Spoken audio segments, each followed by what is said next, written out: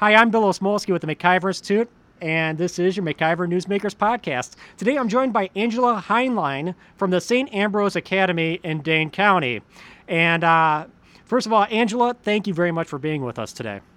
Oh, thank you for giving us a place to continue to share our message and give kids all over Dane County a voice with regards to this issue. Yeah, so I'll just give a quick background and then we'll dive right in. But private schools throughout Dane County were all set to reopen, some of them on Monday, August 24th.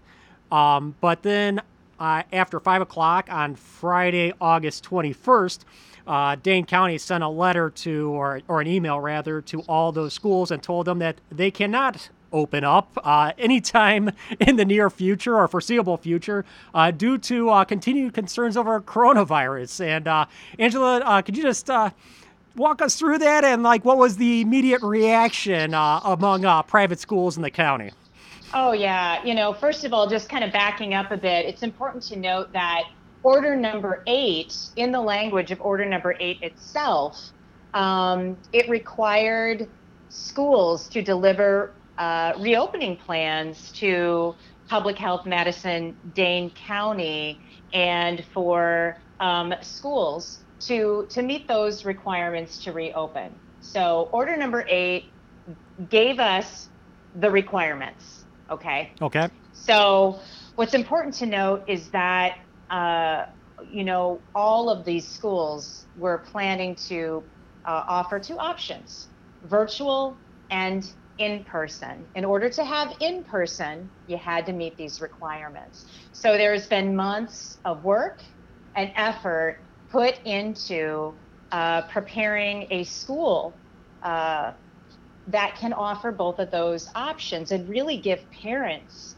the opportunity to take a look at their family situation, take a look at their child, and determine what really would be the safest, most secure, most stable educational situation for their child right now. So when you ask me what was that like, okay, it's devastating to parents who know that for a variety of reasons, that the best way for their child to be cared for and educated is in person in school. So for me, as a mom, I had just on Friday taken my daughter Gianna to her 4th grade meet and greet with her teacher at her private school.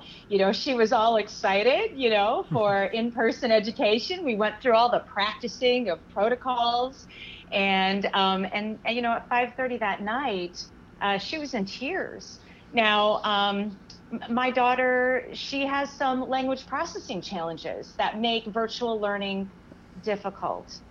Also, because I'm the learning services specialist at St. Ambrose Academy, it was almost instantly, I had emails in my email box from our parents who have children with special learning needs, parents who are single parents, and are trying to figure out what am I going to do, right? And I'm on the phone reassuring parents that we are going to take care of your children.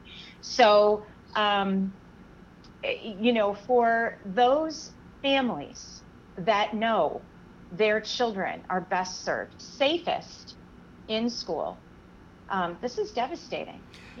Yeah. So that order that required all the schools to submit mitigation plans. What were some of the requirements that were outlined in that, and when did you submit that plan for St. Ambrose, and when did you receive a response on to that the plan had at least been received? Okay, so what I'd like to do just to answer that question is to let you know that we've literally, our administration has been in conversations with Public Health, Madison, Dane County, twice a week for months, okay? So the building up to preparing the plan, there's been regular ongoing communication, okay?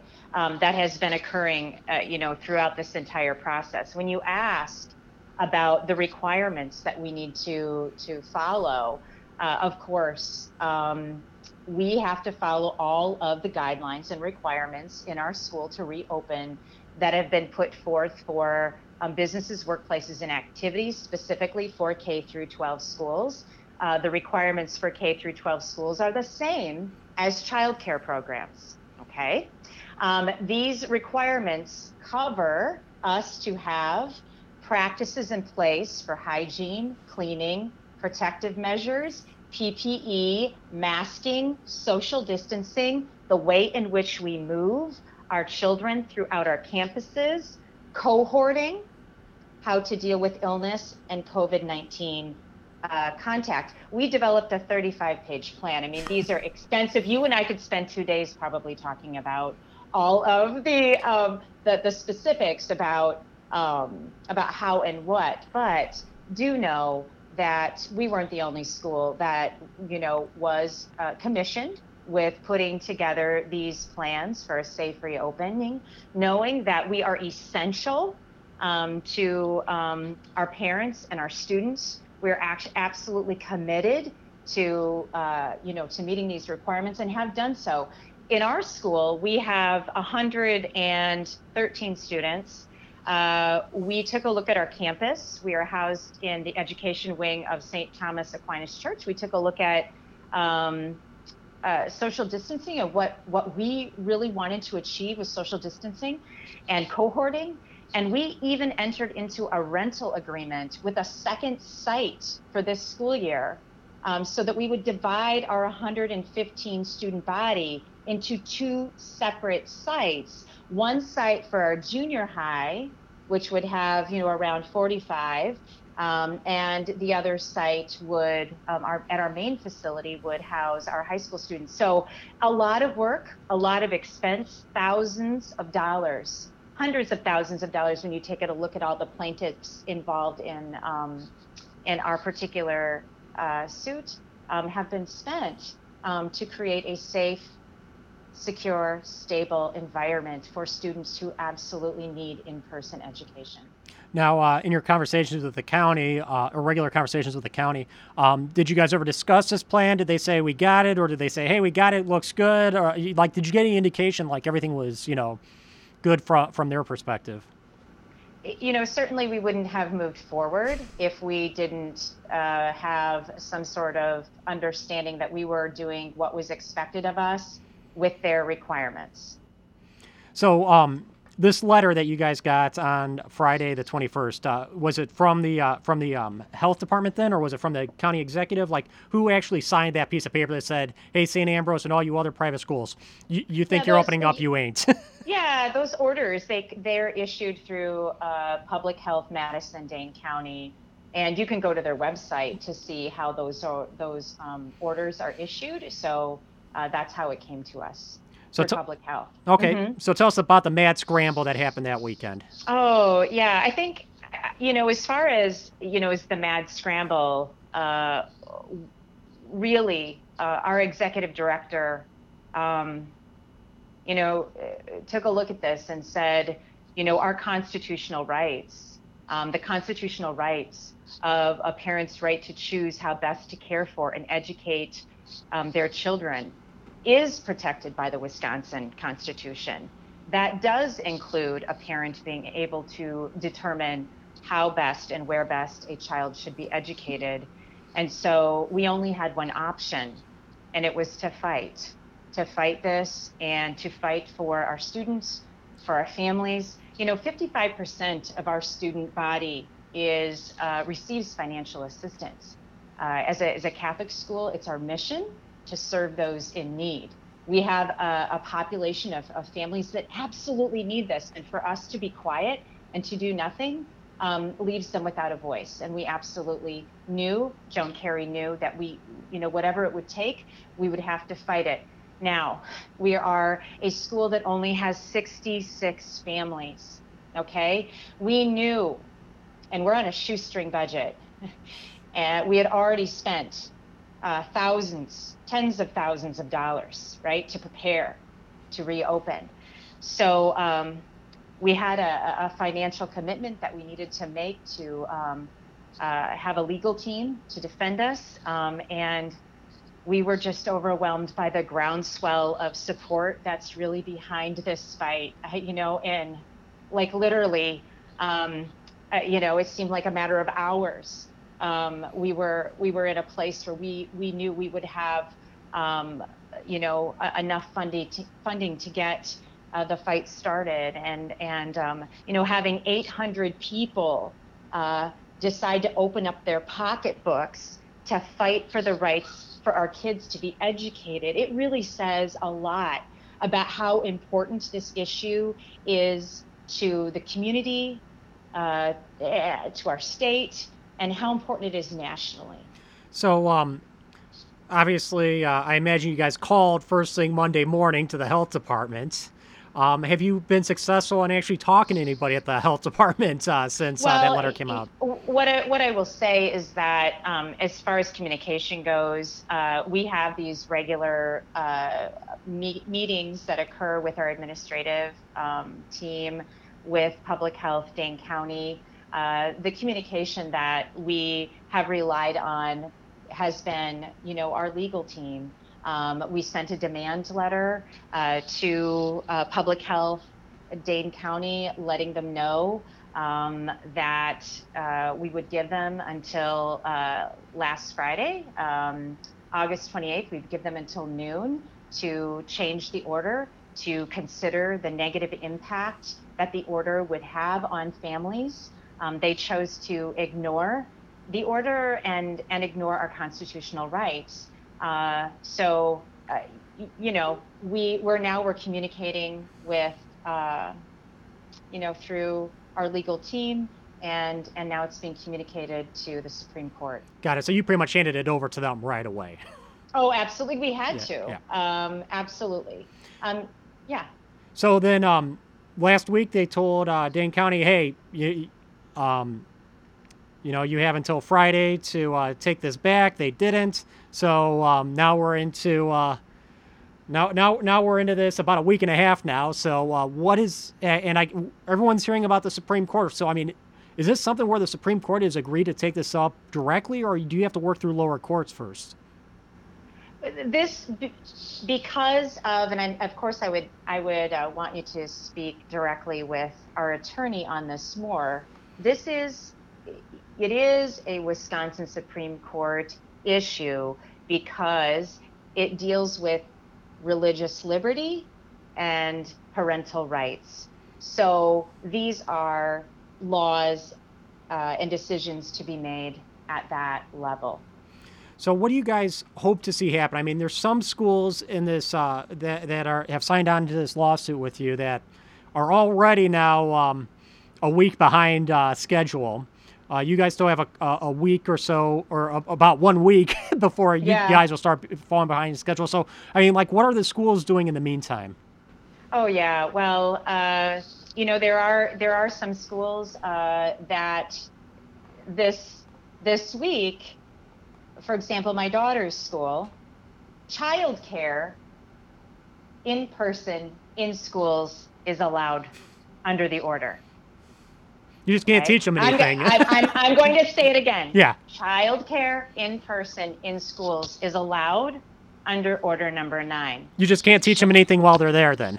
So right now we have private schools with where teachers in classrooms of 15 students or less are providing childcare for students. It's the same teachers who are their classroom teachers, right?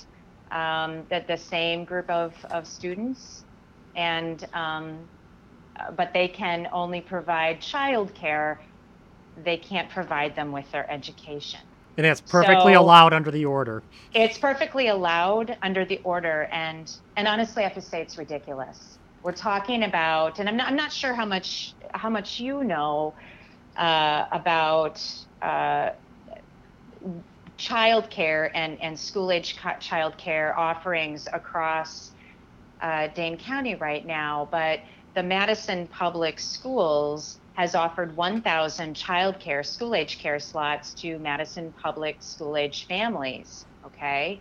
There are actually 32 school sites that where throughout Dane County, mostly in Madison, where children will be provided with childcare, school-age care in their neighborhood school building with childcare teachers, and on their schedule be supervised in their school building for virtual instruction. So, you know, a teacher could be in another room delivering the content virtually while, you know, groups of students are in another under the guidelines in the building together receiving childcare. Yeah, so the difference is with St. Ambrose and other private schools, they're allowed to be there for the child care, and their actual teachers are the ones providing that child care. But in the public schools, they're allowed to be there in person for child care, but their teachers are not the ones providing that child care. Well, you know, and I'm not sure about who's providing that child care. You know, I can't make decisions on that. That's for the Madison Public Schools to answer. But here's the thing. You know, allowing full-day child care youth programs in person in schools, but not in-person education for the same groups of children is arbitrary and unreasonable.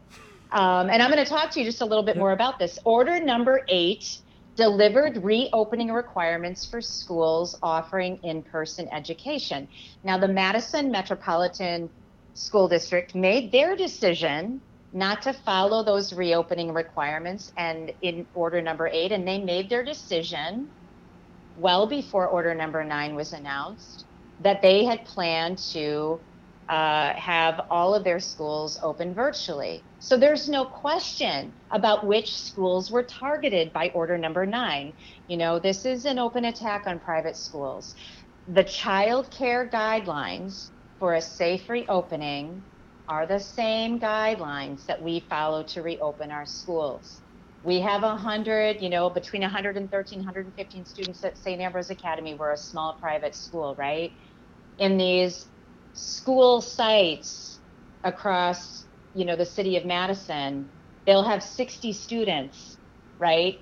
And 15 students in a classroom. You know, we have to cohort our students. It's all in the guidelines, right? So when I take a look at this, it's children in schools, right? The children are still in schools. So this doesn't look, it's kind of ridiculous, right? Is it really about keeping children out of schools?